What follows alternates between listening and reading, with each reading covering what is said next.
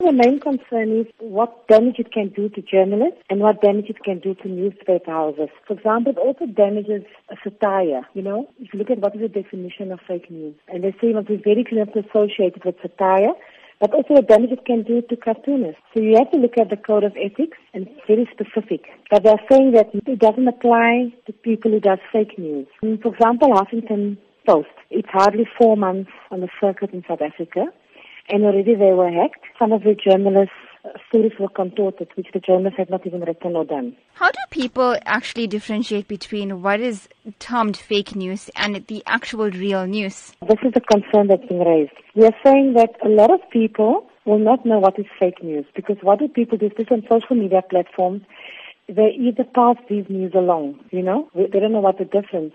But now the responsibility is becoming bigger and more difficult for journalists. Journalists have to make sure that they check their sources at all times.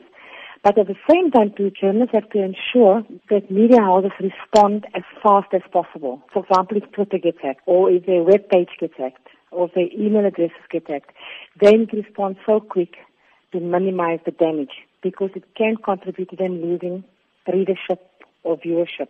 What impact is this fake news phenomenon actually having on the field of journalism and journalists in particular? Even the political landscape, the way it's going now, you can see what's happening with Donald Trump too. Anyone writes about him and he doesn't even respond, or he just says it's fake news. It's happening in South Africa too. So what needs to happen is that journalists need to safeguard and double ensure that they check their sources, that they minimize their errors, because as human beings you're bound to make mistakes, so that it can counter fake news. Because what fake news is doing is, it's obviously trying to take the focus away from real informative news, but also has an impact on the readership or viewership. The Right to Know campaign has launched the Hands Off Our Internet campaign after the Minister of State Security, David Maklobo, announced a proposed regulation of social media.